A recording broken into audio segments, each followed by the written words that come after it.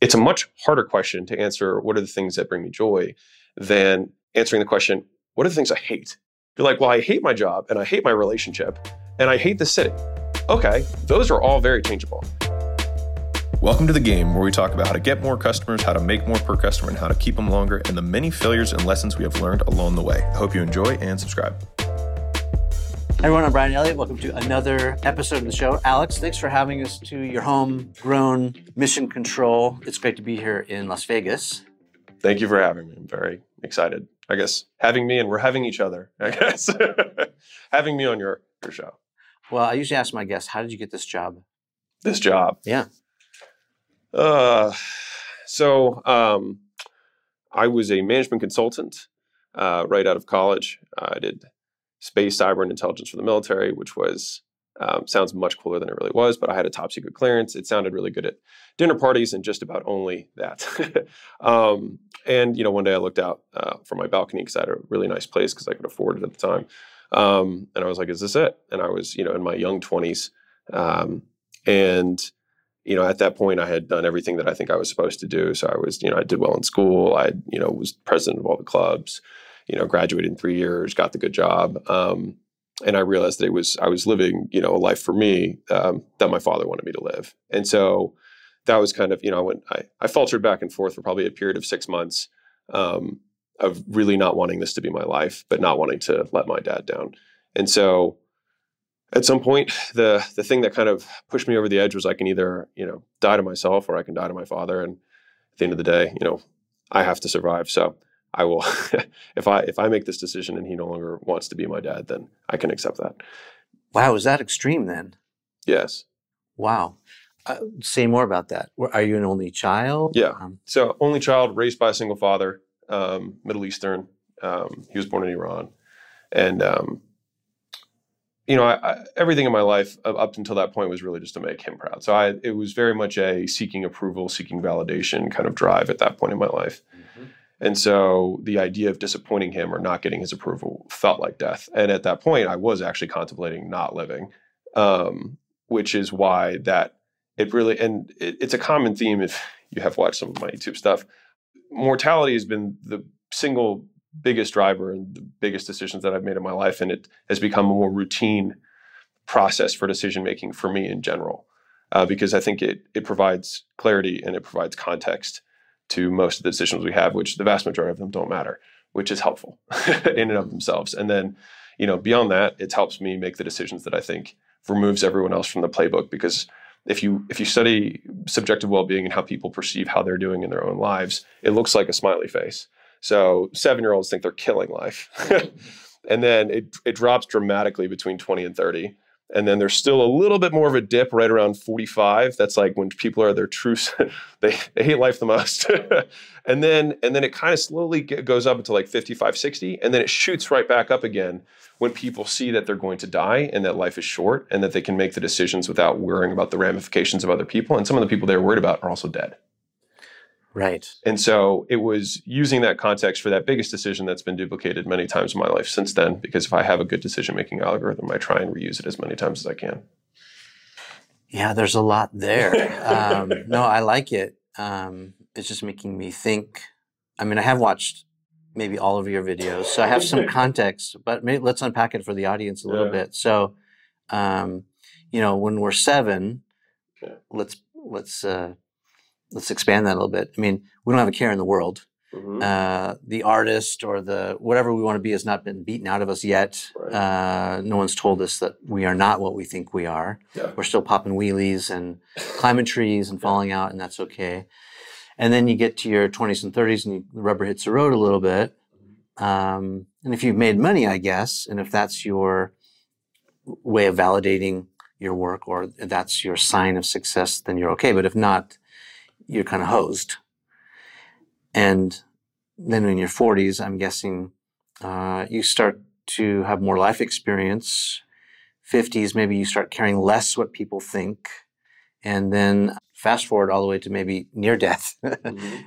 And then you really get to a point where you don't care what anyone says and you really boil it down to what's important. And probably I'm guessing that's love, relationships, legacy. And then you're just like, peace out. Is that pretty accurate? I think for most people, yes. Yeah. For me specifically, the legacy piece less so, but I think for most people, yes. And why is the legacy piece less important? More so, and whenever I get into this topic, I think a lot of, like, some people get sensitive about it, and so I just like to put the disclaimer, like, this is not me judging your beliefs, and me stating my beliefs is in no way a judgment on anyone else. But if you just look at expanding the time horizon over a much longer period of time, if you look at it in 10,000 years or 100,000 years or a million years, right?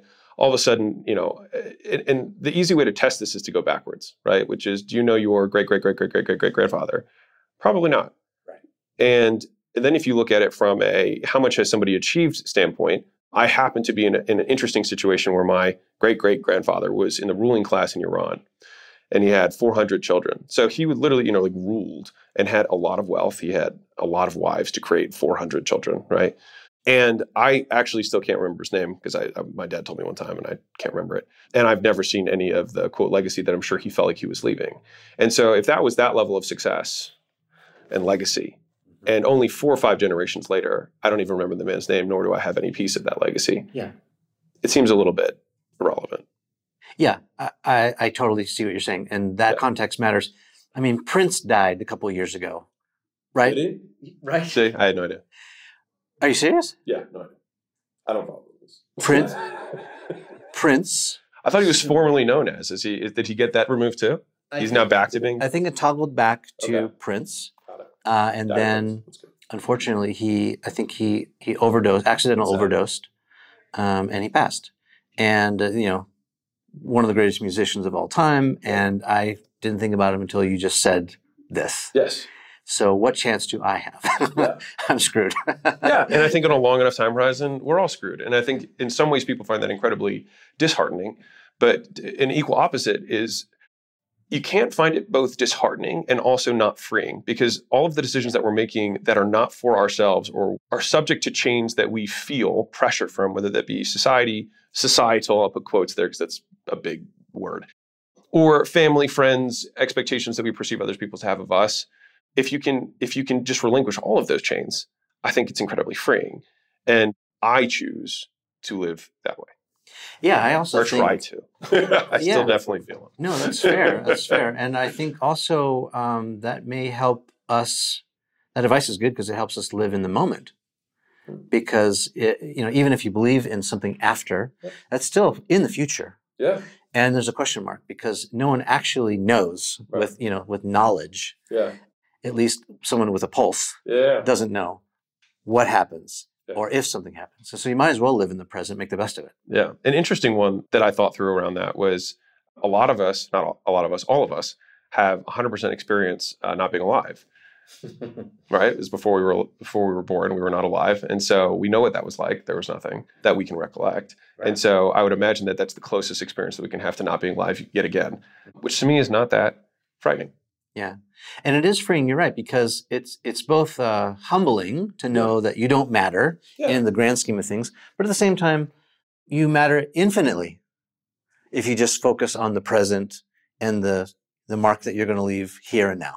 I contemplated, I had to die to my father or die to myself, and I realized that I would rather die to him, which pretty much ended up happening. And so my fears were relatively justified. He was not in support of the things that I wanted to do. I ended up quitting that job, sold everything I had, packed my car, went to California because that's where I thought the Atlanta fitness opportunity was because that was the only thing I really enjoyed. Mentored under a guy for a few months to try and at least learn the ropes. Started my first facility, slept on the floor for the first 9 months, which was a very terrible experience for me. And timestamp the age for me now? I was 23. Okay. I left at 22 and I turned 23 2 weeks after my gym opened. Got it. So you graduated early, you got that dream job, and then you bailed. Yep. Yeah. 2 years. And that was really at the time, it was at a splitting point where I had done 2 years, and the kind of career path traditionally is like 2 to 4 years of management consulting. And then you go back to an Ivy League 4-year GMAT. And then from there you go into, you can go do investment banking, you can do private equity, you can do, some of the bigger white collar jobs, but I didn't want more of what I had. And so I thought that I would have a better shot taking $200,000 in 2 years, which is what the, economic equivalent of what the degree was, and starting something on my own. And I figured I would learn more in the first 2 years and with that money, and maybe even have a business by the end of that period of time that made an equivalent amount of money compared to what I would have had as a job offer. Let me ask you, I talk a lot about signals on this show to other people. In my personal life, I've had signals that were subtle, some more overt. The subtle ones I missed, and then I had to learn later. But what signals did you get? I mean, you're saying like I wasn't feeling it, but like, so where was your motivation? Because I see you as this hustler, this go-getter, this, salesperson, who just is all about gobbling up new opportunities. Mm-hmm. It transcends beyond that now. But like at first, it sounds like you were just all about the go-get. But how did you know, like you drifted into fitness because you were into maybe, I mean, at first I was driven by fear. Okay. It was all fear. Fear of failure, fear of disappointment, fear of other people's judgment. Right. What did your dad end up saying? Did he say, good luck with you? No, he thought he was stupid. He thought I was wasting my life. Yeah. And wasted a degree that he'd spent money on, and wasted a good job opportunity that he had set up for me, all these things. Right. In his defense, did he immigrate here? Yeah. Okay. So in his defense. 100%. Right. And I just want to tell the audience so that they're not like, but. It's like, if you have. Justified in saying that. Yeah. If you escape from a country where there's trauma and impending danger, then your son squanders an opportunity, you might get a little anxious about that. 100%. I mean, my dad came here with $1,000, and a medical degree. Yeah. And then built everything. Didn't even speak English. Right. I think Gary Vee said this, but I think what he did was harder than what I've done. Like I got to stand on his shoulders. Okay. In what way? I mean, I speak English. Okay. Like just the basics. Like I speak English. I went to a good school. Just all the support infrastructure, known and unknown, that was around me. Yeah. To be successful. Yeah, I think it's healthy to recognize your privilege. Yeah. But at the same time, it came with lots of baggage too. Interesting. Okay. And so you had signals which were mainly fear-based. Yeah. And I mean, the biggest thing that made the decision for me, I would say I had the logical decision and then I had the emotional decision. The emotional decision was, I don't want to do this. This is not the life I want to lead. I'm not happy doing this every day. I would prefer to not be alive if this is what my life will be continuously. And I was like, well, if I would prefer to not be alive, then that kind of opens up my decision calculus. And what was it? I'm trying to put my finger on what was it that made you happy? Was it just the freedom to do what you want? I didn't know what made me happy. I knew it was not making me happy. Okay. Yeah. So I think that's another important lesson too, if I can just extract them, which is one, I'm sure a lot of people watching, they feel the same kind of family pressure. They want to be what other people expect them to be, if that's who you are. And that's totally normal. But we should always remember, the context in which that advice is given. Could be given through the lens of a certain, they lived a certain lifestyle, a certain time frame. Totally. But also, you said it's a process of elimination sometimes, isn't it? Mm-hmm. Like you don't always know. And the reason I think about this is I've got a son who is in 8th grade, and sometimes I see him looking very serious, and I'm like, "Son, what's up? How are you? How are you feeling?" Can't be that bad. It's kind of like you can see kind of the face kind of going in, and you see him in deep thought, and like, "What are you thinking about right now?" He's like, "I don't know what my college major is going to be." Yeah. I'm like, "Bro, you're in 8th grade. Yeah. Why are you thinking about that right now?" Yeah. But like, I think that's a thing. Whether you're young or middle age, you're trying to figure out what you want to be when you grow up. You're trying to have it all figured out. Yeah. Because it seems like we don't like uncertainty. But I think your message, if I'm hearing you, is sometimes you have to try it on for size to see if it fits or not. Yeah. And you get it on, and you're like, well, I thought that dream job was going to be like perfect, but turns out, it's tight in the crotch. It's like, I need something different. Mm-hmm. And I think giving yourself permission to do that. And as a side to what you were saying about my dad, like education saved his life. Like he was only able to leave the country because he was educated. And so there's very deep roots there, and I can appreciate that. But for this context or for my life, it just wasn't appropriate. Right. And when we did come to terms later, the only time he's ever apologized to me in my life, he said after his apology, he qualified and said, but to be fair, in my time, I would have been right. Oh, absolutely. And he would have been. It's just not the same time. Right. Yeah, absolutely. It wasn't that it was inappropriate. It was just out of context and didn't necessarily translate to this new life and new opportunities you had. Yeah. Yeah. I think that's so important. I can't imagine how many people are sort of suppressed to the point of their parents or the people that have influence around them put on them. Yeah. Or sometimes it's on ourselves. Yeah, mostly. I love the saying, in our 20s, we're concerned about what everyone thinks about us. In our 40s, we don't care what anyone thinks about us. And in our 60s, we realize that no one was thinking about us to begin with. Right. And I just feel like that's, who else have you thought about today besides yourself? Probably not. You have your kids, which is an extension of yourself, but you know what I mean? Like, yeah, not a lot. And so most people are like that. And, we have a lot more leeway than I think we give ourselves credit for. And I think the more that I have now, I'll say accomplished with quotes in material success, the more I am excited about the things that I can do. And that was why the opening of the book was like, there are no rules. Mm-hmm. And it just took me a very long time to realize that. And I continue to unlearn rules that I thought existed, as I continue to, go on this journey. Yeah, I love that idea of unlearning. I think we all just try to go back to being like we were when we were children. Just because when you're a child, you're purely present, right? You're just present in the moment. Yeah. And I don't like the word happy very much. I prefer using joy because you can mourn joyfully. Mm-hmm. Right, because it's internal rather than happiness, which I feel is more like happenstance. It's more from external, and so what are the things that bring me joy? What are the things that I find joy in? And I think for anyone who's listening, it's a much harder question to answer. What are the things that bring me joy, than answering the question, what are the things I hate? And it's easier to correct those first. You're like, well, I hate my job and I hate my relationship and I hate the city. Okay, those are all very changeable. And a lot of times you get there by inversion. Well, if I wanted to destroy my life, I wanted to have the worst life possible, what would I do? And then taking all those things that you would do to really destroy your life and make your life miserable and then reverse them. It's a much easier way to solve the positive psychology equation, in my opinion. Yeah, I love that. And I'm remembering this Picasso quote, which is, I think he said, everyone is born an artist. Yeah. Right? And then eventually we get convinced that we're not. Yeah. And we have to really just strip away and get back to basics. And I'm using art metaphorically too. It's like what you do at acquisition.com or what you did in the fitness industry or what I'm doing with film, this can be considered our art. 100%. Mine's not that great, but everyone can be an artist and perfect their art, I love that. Okay, so you get to fitness, you're the apprentice to a master. Yep.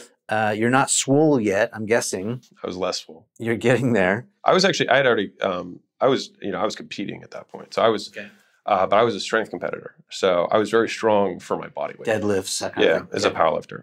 And then I started my gym. And that was the first day that fitness became second in my life. So up until that point, I was fitness obsessed. And everybody I worked with was like, dude, you should quit this job and start a gym. It's all you talk about all day. And it was what I was obsessed with. Yeah. And so maybe like my go-getting was really directed towards that. And I figured this was the only thing that I did know that I liked that. And so I was like, okay, I'll do more of that. Yeah. And then when I started the gym, I realized that I was doing none of that. I was starting a business, which had nothing to do with, insofar as I was selling fitness, there was a component of it, but the vast majority of my day had nothing to do with fitness whatsoever. But I did find out that I liked business more than fitness. Yeah. And that's where I think that there's been a lot of luck in my life where, I just so happen to really enjoy the thing that happens to be rewarded by the marketplace with a lot of money. That is where I feel like there's a lot of luck that has lined up in my life, and it's in indirect ways like that. I just happen to love this. And so, and because of that, I will do it for a long period of time for more than most people and enjoy learning about it and talk to people in my free time and do everything I can because it's just the thing I like. Mm-hmm. And it just so happens to be rewarded monetarily well. Yeah, and also, the physical benefits from it, right? You can literally, you put in the work, you can see the result, right? It's one of those very empirical, right? It's very measurable. Right, but it's like, it's, and I think I've heard you talk a lot about choosing the right market. Like if you're not in something that can scale, you might want to rethink that if scalability or profitability is your goal, perhaps you're not in a market that can scale. Yeah. And we can talk about that in a minute. Okay, so you build it, you build the gym, your repertoire. Yeah. And then you start acquiring gyms? What are you doing? No, so I opened up 4 more locations. So I had 5 total in Southern California. Was it under the umbrella of this? So I had 4 under that umbrella, and then the 5th one I did on my own. So I ended up starting the gyms on my own. 9 months in, I let 2 partners in, for lack of a better term. I sold 2/3 of the equity in my business for basically nothing.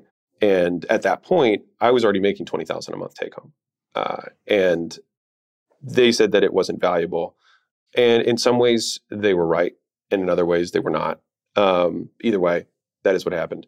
And then from there, I stayed in that partnership. I ended up staying in partnership with one of the guys. We didn't work well with the other guy. Mm-hmm. And then after that guy was no longer in the partnership, I disagreed with the other partner over time, not on a personal level. We actually got along really well, but just business strategy wise, I wanted to be a premium price leader. He wanted to be the low cost leader.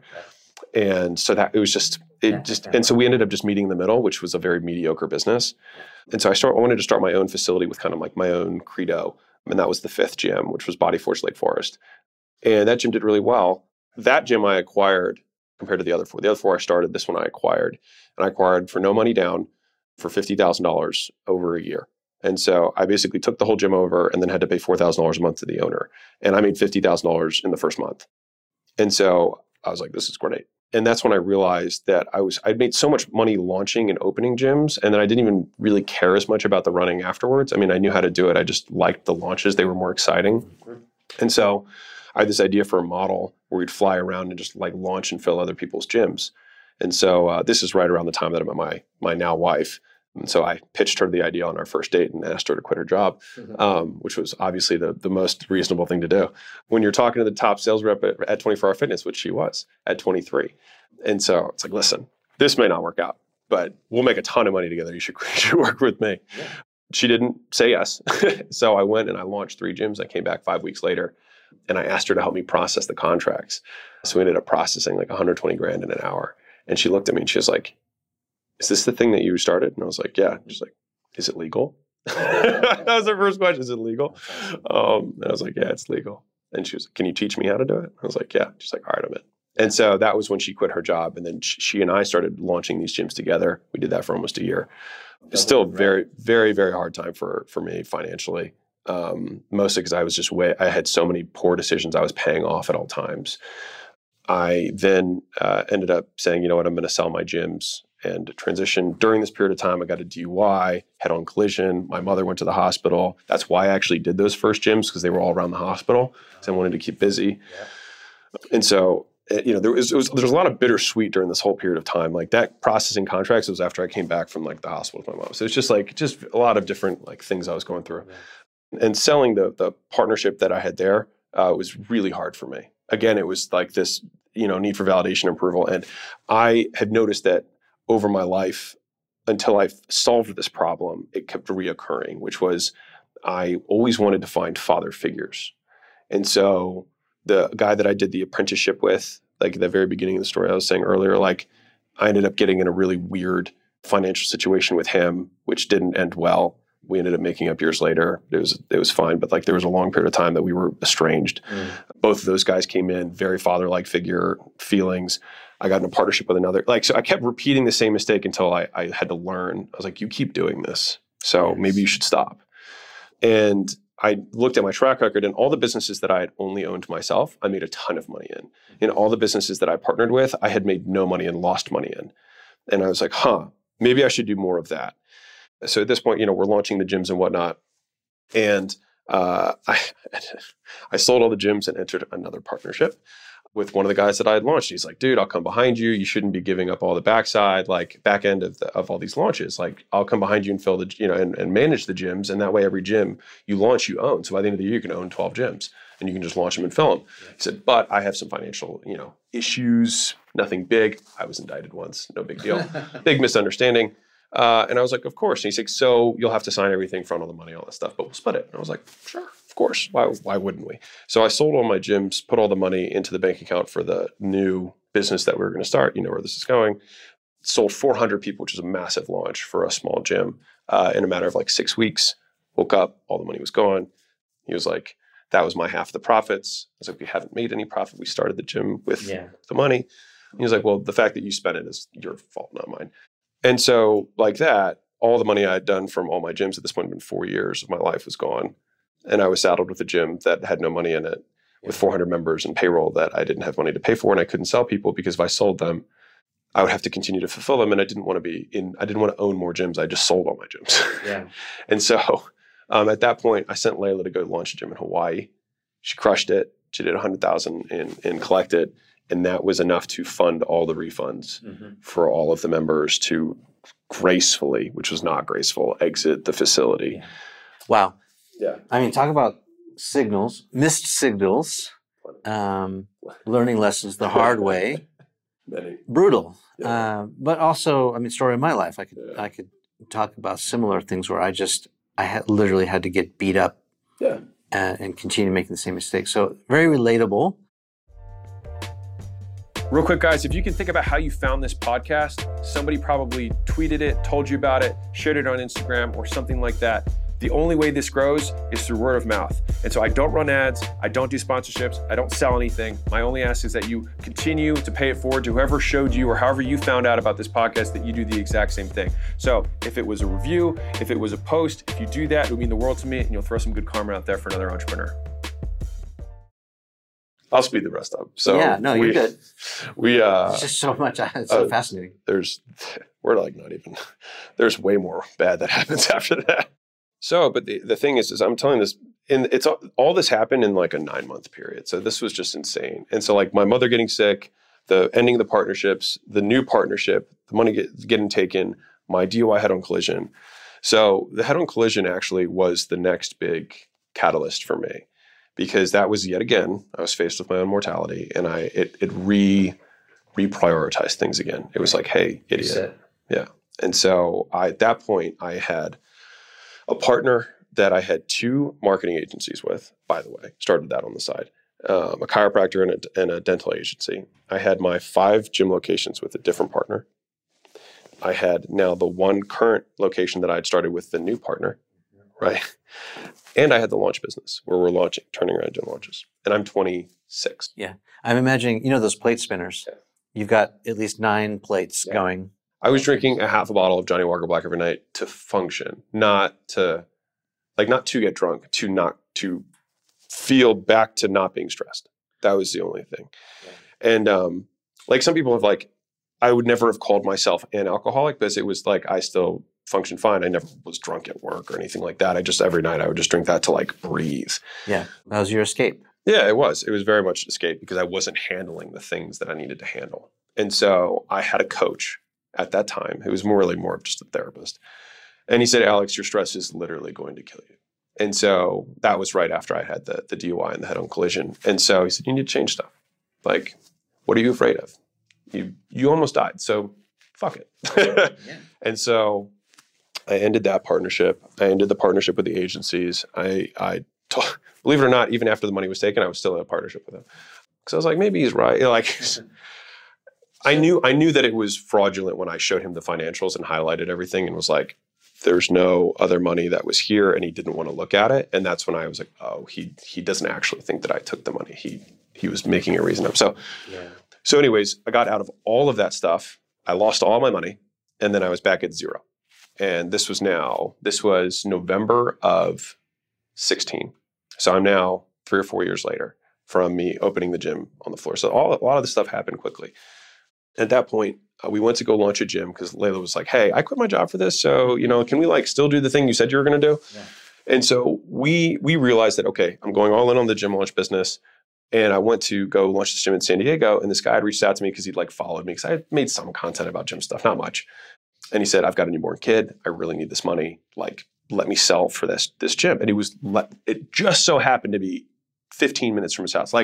I had gyms all over the nation that I was doing one at a time, and he happened to reach out to me, and it happened to be next to his house. So I figured, all right, maybe someone's looking out for this guy. Okay, cool. Sell it, and it'll give me time to get all the materials ready so we can launch way more gyms next month. He crushed it, does $100,000 in sales, which was a big launch. Yeah. And I owed him $22,000 in commissions. After Layla's launch and paying all the refunds and everything, I had $23,000. Okay. So I paid him the $22,000, and the $100,000 that I made from the sales never came. Because the processor, because of the refunds from the gym before, shut us down and said there's irregular activity, there's too many complaints, blah, blah, blah, which was the reason why I shut a gym down right after, right. And so they said, we're going to hold on to this $100,000. And so I now had $1,000 total. During this period of time, before I knew that we weren't going to be able to get the money, Layla had told her 6 best friends to quit their jobs and join us at gym launch. Oh, man. And so I find out on Christmas Eve at Layla's parents' house, where I'm meeting them for the first time, that I had, 1, lost all my money. 2, all of her friends had quit their jobs and are going to start selling for us on the 26th, so 2 days later. And on that 26th, $3,300 a day was going to start getting debited from my account because I didn't have the money that was supposed to be coming for that $100,000. Mm-hmm. And so I sat Layla down and was like, I pulled the credit card out and I was like, I have a $100,000 limit on this card. And it was from all my gyms. So it was like my master, working capital card. I was like, but I want you to know that you can leave now and we're cool. I won't judge you, carte blanche, you can leave. And I was like, this has a very low likelihood of working. This is probably a 10 to 15% shot that this actually works. And that's when she said, she's like, I'd sleep with you in Overbridge if it came to that. And so that was when I knew that we were she was it, she was the one, she's with me, ride or die. She's the girl I'm going to marry. Yeah. And so, what a moment. Yeah, it was great. It was actually, honestly, I felt numb at the time, from everything, but later I can appreciate it. So we started the account started getting debited $3,300 a day. Here's the catcher. We started doing, what was it? We did $200,000 the first month. So that's 7,000-ish a day. This is where it gets hairy. I didn't have a processor. So we're getting $7,000 a day in contracts that I cannot process. Mm-hmm. And the money's still coming out. Right. At the end of the month, I get one processor turned on after calling every single favor rep. I was calling friends up hey, can you process contracts? I'll give you 10%. Just send me the money after. And they were like, this sounds really sketchy. No. And they were right to not do that. Yeah, you're bleeding cash. Yeah. So processor gets turned on at the end of the month, but they said, hey, it's a new business, so we'll give you a $50,000 limit. I was like, dude, I need $200,000 yesterday. They're like, 50,000 is the limit. So I called the guy up and he said, well, it's per month. So, and I got it 2 days before the end of the month. He said, so you can run 50 grand today, and in 2 days you can run 50 grand again. Okay. So I was like, okay. And that's what I did. I ran 50 grand, and then 2 days after I ran 50 grand, which was enough to cover the $100,000, the $3,300 a day that was coming out on the card. So I made $100 in profit that first month. Wow. And then he got 2 more turned on. So I got up to 180 or so. And then he doubled the 50 to 100. So we had 200,000 in limit the next month. So we hit the full 200 the next month, but we're still billing from shit from last month while still making and still playing catch up. But we made a little bit of profit that month. So I was like, okay, I think I'm in the clear. I think we might have, but wait, there's more. And so now we're going into March. So this is January is the first full month. February is when we're playing catch up on processing. March comes. And I just wrote the story out in my book, so all the details are fresh. We get the call. Layla comes up to me. I'm thinking life is good. I think we're out of everything. And she's like white. And I was like, what's going on? And she turned her laptop to me, and there was just scrolls of negative transactions on our account. And I was like, what am I looking at? She was like, these are all refunds. I was like, again? How? We already did all the refunds from that gym. They can't refund again. We already gave because I thought it was from the gym from way back that I had to shut down. She was like, no, one of the gym owners that we launched got up on his chair and told everyone to refund. He just said, go home. I can't deal with all this, because we had taken his gym from 70 to 270 clients in a month. It was it was just the amount of infrastructure that's required to handle that, which I hadn't thought through. I was like, you want A+ sales and marketing? We will sell your gym. We'll blow your gym up. Yeah. And so that's what we did. And then he refunded everything. Yeah. Oh. So that just blew all the profit from the month before. And that was horrible. But then I was like, okay, one-off circumstance happens, not a big deal. We'll get through it. We'll just do more launches. It's fine. 2 weeks later, she comes back again and she's like, it's happening again. I was like, what are you talking about? She's like, the refund thing. I was like, he can't refund. No one can refund. We already gave all the money back. What do they want? And she said, no, 2 gyms told the client to refund and then buy the same services from them for half price since we had left after selling. So it's someone comes in, we sell them a membership, the way we did it. We do a 6-week program for $500 or $600. They would pay for it. We'd keep that money for the marketing, sales, hotel, rental car, everything, ad spend, commissions. That's what we'd keep, and whatever was left was the profit, right? After that gym got all those customers for free to convert. Yeah. So it's like you got value. you got really high qualified customers because these aren't trial customers. They're paying, $600 to be there. So like they care, they'll show up, they'll follow instructions. And you should, if you're doing it right, convert 70% on the back end. So like you just got to wait. You got to provide fulfillment for 6 weeks. And most gyms have fixed costs, not a lot of variable costs. And so they didn't really need to staff up that much, not a ton, right, to handle that. And so these guys were just like, what would be cooler is if we just told them all to refund and then we got half the money. Right. And then that gives them a reason. And slightly unethical. Yeah. And they had the relationship with the clients. I didn't. But I held the bag for the processing. So anyways, they did that. And that's when we had $150,000 in refunds. And again, I have no money. And so it was like this impossible situation where I looked at Layla and I was like, okay, if you fly out and I fly out, we can both do 100,000 and we can make sure the gyms don't do anything stupid and we can cover the 150. And I just remember this other thing that she said to me, which was, she was like, Alex, like, we can't sell our way out of this. Like, if we do that, we're just going to create more, like, there's going to be more refunds. Like, the amount of refunds is just going to keep going up. And so I really didn't know what to do. And so at that point, she had this little side business because she still wasn't sure how things were going to work out. So she was doing like $3,000 or $4,000 a month from all her personal training clients that she had transitioned to online. And as I'm trying to like think of every possible idea under the sun, including like me being a prostitute, didn't matter. I just was like, whatever I can make to get 150 grand. Yeah. But it wasn't even 150 grand in revenue. It'd be 150 grand in profit that I had to come up with. Otherwise her friends weren't going to get paid. Right. You can feel the stress. So I sit her down. I was like, wait, so $3,000 or $4,000 a month. So what's your cost in that? She was like, nothing. It's like, okay, what if we blow your business up? Forget my business. Clearly I suck. It's like, what if we just blow you up? And so she said yes. And I pretty much every waking moment after that writing the best sales copy of my entire life, writing an amazing ad campaign, and launched everything within like 48 hours. And then within a few days, we were doing $1,000 a day of just her selling over the phone with no fulfillment. It was just like online programs for her weight loss program. And I was like, this could work. Because if I get the 8 sales guys that we had at the time to come, not have to travel anymore, they'd all do $1,000 a day. We do 8,000 a day. After commissions, we'd have about 150 grand. Yeah, without the overhead and all that. Right. Yeah, exactly. And I was like, and no gym owners, no one's going to refund because no one's telling them to refund. And so that was the plan. I told her the plan. She was good with it. And so we had 8 gyms that were supposed to launch the next month. So I called those guys up and I was like, hey, we're not doing it anymore. Change the direction, whatever. Yeah.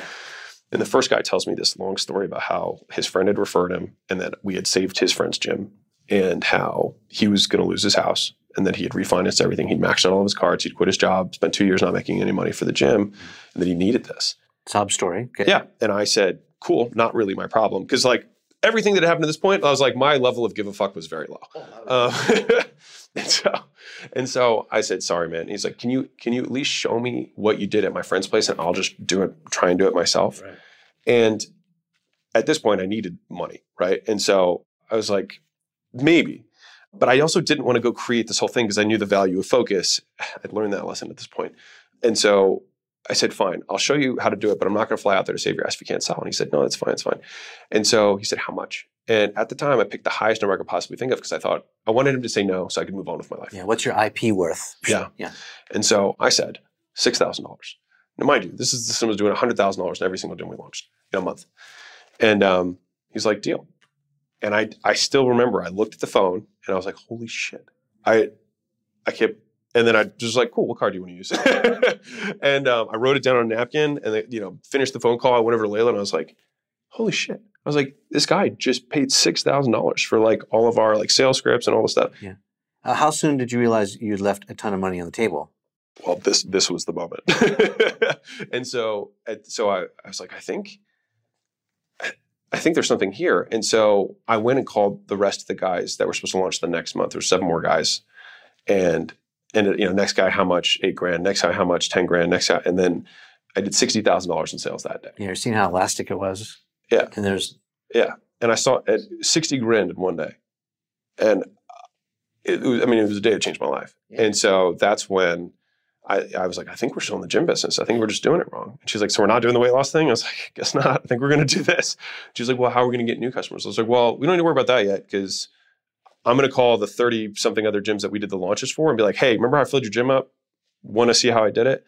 And within the next month, I think we collected $200,000 in cash, but we ended up doing like $400,000 or $500,000 in sales. So let me ask you more about this system. Yeah. Was it like written down somewhere? Yeah, it was my whole gym opening system. It's like how I would do these launches. Did you have videos in like a module? Okay, watch step 1, 2, 3. So the way that I had structured this, the old gym launch version is we would fly out to do these turnarounds. Well, right? I have more questions about this. Oh, sorry. Yeah. Well, I want to ask you because I'm sure that there's a lot of people who want to create modules or learning modules or teaching modules, whether they are doing it in-house for them people or they want to learn or maybe create their own. Like courses are a big thing, right? Yeah. But so like were these underproduced, well-produced, overproduced? Like the videos, was it like Mixture of both. Okay. Yeah, because I had hired a guy to do like really professional videos when I did the original launch, like the old school one, that walked the gym owners through like, here's how to service these customers. Okay. Here's how to do nutrition consults. Here's how to sell supplements. Here's how to sell the membership on the back end. And those are all like really nicely done professional videos. Yeah. And so I had everything there already for the back end. The sales training, I had already trained my sales guys with. So that training already existed. The scripting and that sales training was brutal and fucking awesome. Yeah. Still, like, it's interesting because when you make a training with the intention of like someone has to go through this and sell shit on the other side and it's my money on the line, it's different than when you try and make a course on sales. Right. Because people try and make a course on sales and justify the cost that they charge someone for it. Mine was an hour-long training that taught someone how to fucking close. And it was this particular product at this price point for the gym. So it was super specific selling, right? Here's how you set the chairs up. Here's how the office needs to look when they walk in the door. This is a joke you make. This is how you do the tour. When they sit down, make sure they sit up on the weight. Make sure they look at the weight. If they cry, they buy. Make sure they sit down. Like, you do the whole thing, right? And it was all methodical, strategic. I'd done 4,000 of these. Like, I knew, like, we know this conversation like that. I could still do it. Yeah. Still. And so anyways, all that stuff was documented. The only thing that wasn't documented was just the ads and the landing pages. And I said to show how to place them. Yeah. So all I had to build was just that. And we're just talking about Facebook ads or Google ads. Yep. It was Google and Instagram. Or sorry, Facebook and Instagram. Yeah. Yep. And we already had the ads. They didn't even make them. I was just like, this is the ad. And they would use my video because I knew my videos worked. So it's just like, boom, post this. Goes to this page, which is a copy paste of the page that I already made. Change the name of the city, right? Like, that's it. I was like, and when they, like, here's how you work the leads, which was the sales training the guys had. Here's how you sell them, sales training the guys had. And then the back end, they already had the training for it. So it was proven. It was already there. I just didn't have the ads part, like, documented. So I documented that. And I sent it out. I called the other guys. We crushed it. And then the average gym that of those first, like, 30 or 40 that bought did $30,000 in additional collected cash, not membership, not like contract value, like cash collected in their first 30 days. So you were a hero. Overnight. They're just like... Yeah, overnight success. Yeah. And then, I mean, as soon as that happened, they're like, what else do you have? And I was like, well, glad you asked. You know, I have my 3-year licensing where I'll give you all the rest of the things that I use to run and scale my gyms. Yeah. And so that became Gym Legacy, which is the back end of Gym Launch, which was the 2 programs that we had, front end and back end, which fundamentally is actually exactly how I did weight loss programs. We had front end and back end. We have a defined end program. We sell into continuity, same process. Mm-hmm. They were just added zeros. That's all it was. And there was the cost of goods was significantly lower because it's licensing. You know what I mean? Licensing materials, licensing ads, licensing pages. It's not, you know. Yeah. And if I can just point out what I'm hearing too is you got rid of partners. Yeah, right. I'm not against them now. I had to learn how to do business on my own in order to learn how to partner later. Yeah, but I also think, self-awareness is key. Yeah. Like sometimes, Nadal is a great tennis player. He doesn't play doubles. Yeah. That I know of. Yeah. Right? He's a solo player for a reason. Or, and we had Russell Wilson on this show, who's the quarterback now of the Denver Broncos from the Seahawks. And Russ is a team player. Mm-hmm. So if you're a team player, and that works for you, that could be fine. Yeah. In your model, it wasn't working. It was not. And you weren't getting the hint until you finally did. Yeah. I think Layla was a strong nudge there. Yeah. But those are super good lessons for people who may not have to make them the hard way. That's... Yeah, if you're going, and this is because I get questions like this all the time from newer entrepreneurs. It's like, either they're in a partnership, and this is how most people partner. Hey, we like each other, and we kind of like the subject. Let's get into business together. Terrible reason to get into business together. Yeah. But like Y Combinator, we were talking about this offline 2 seconds ago. Y Combinator has shown that 3 founders is actually like the sweet spot, like 3 to 4-ish actually works the best for building huge companies. Now, that's huge companies. Not everybody's trying to build a huge company. Right. And the founders that they have very specific roles and functions. So you've got the guy who's the head of coding, and then you've got the promoter who's head of sales and marketing. Then you have the operator, typically, which will be kind of the third leg of the stool, which is kind of the minimum 3 roles that exist. And so if you are going to partner with people, they have to have a clear role or responsibility that is different than yours. Complementary skills. 100%. Yeah. So complementing skills, aligned values. And if you are partnering, the splits don't need to be even. And that's often a common thing, which is like, okay, there's 3 of us, therefore we should have thirds. That isn't necessarily true. Like some people might be bringing a bigger network or other things to the table that tip the scales. And that's, that's part of business. But all that to say, I'm not against partnerships. I, at that time, did not understand how to partner and therefore was only able to successfully have business when it was just me.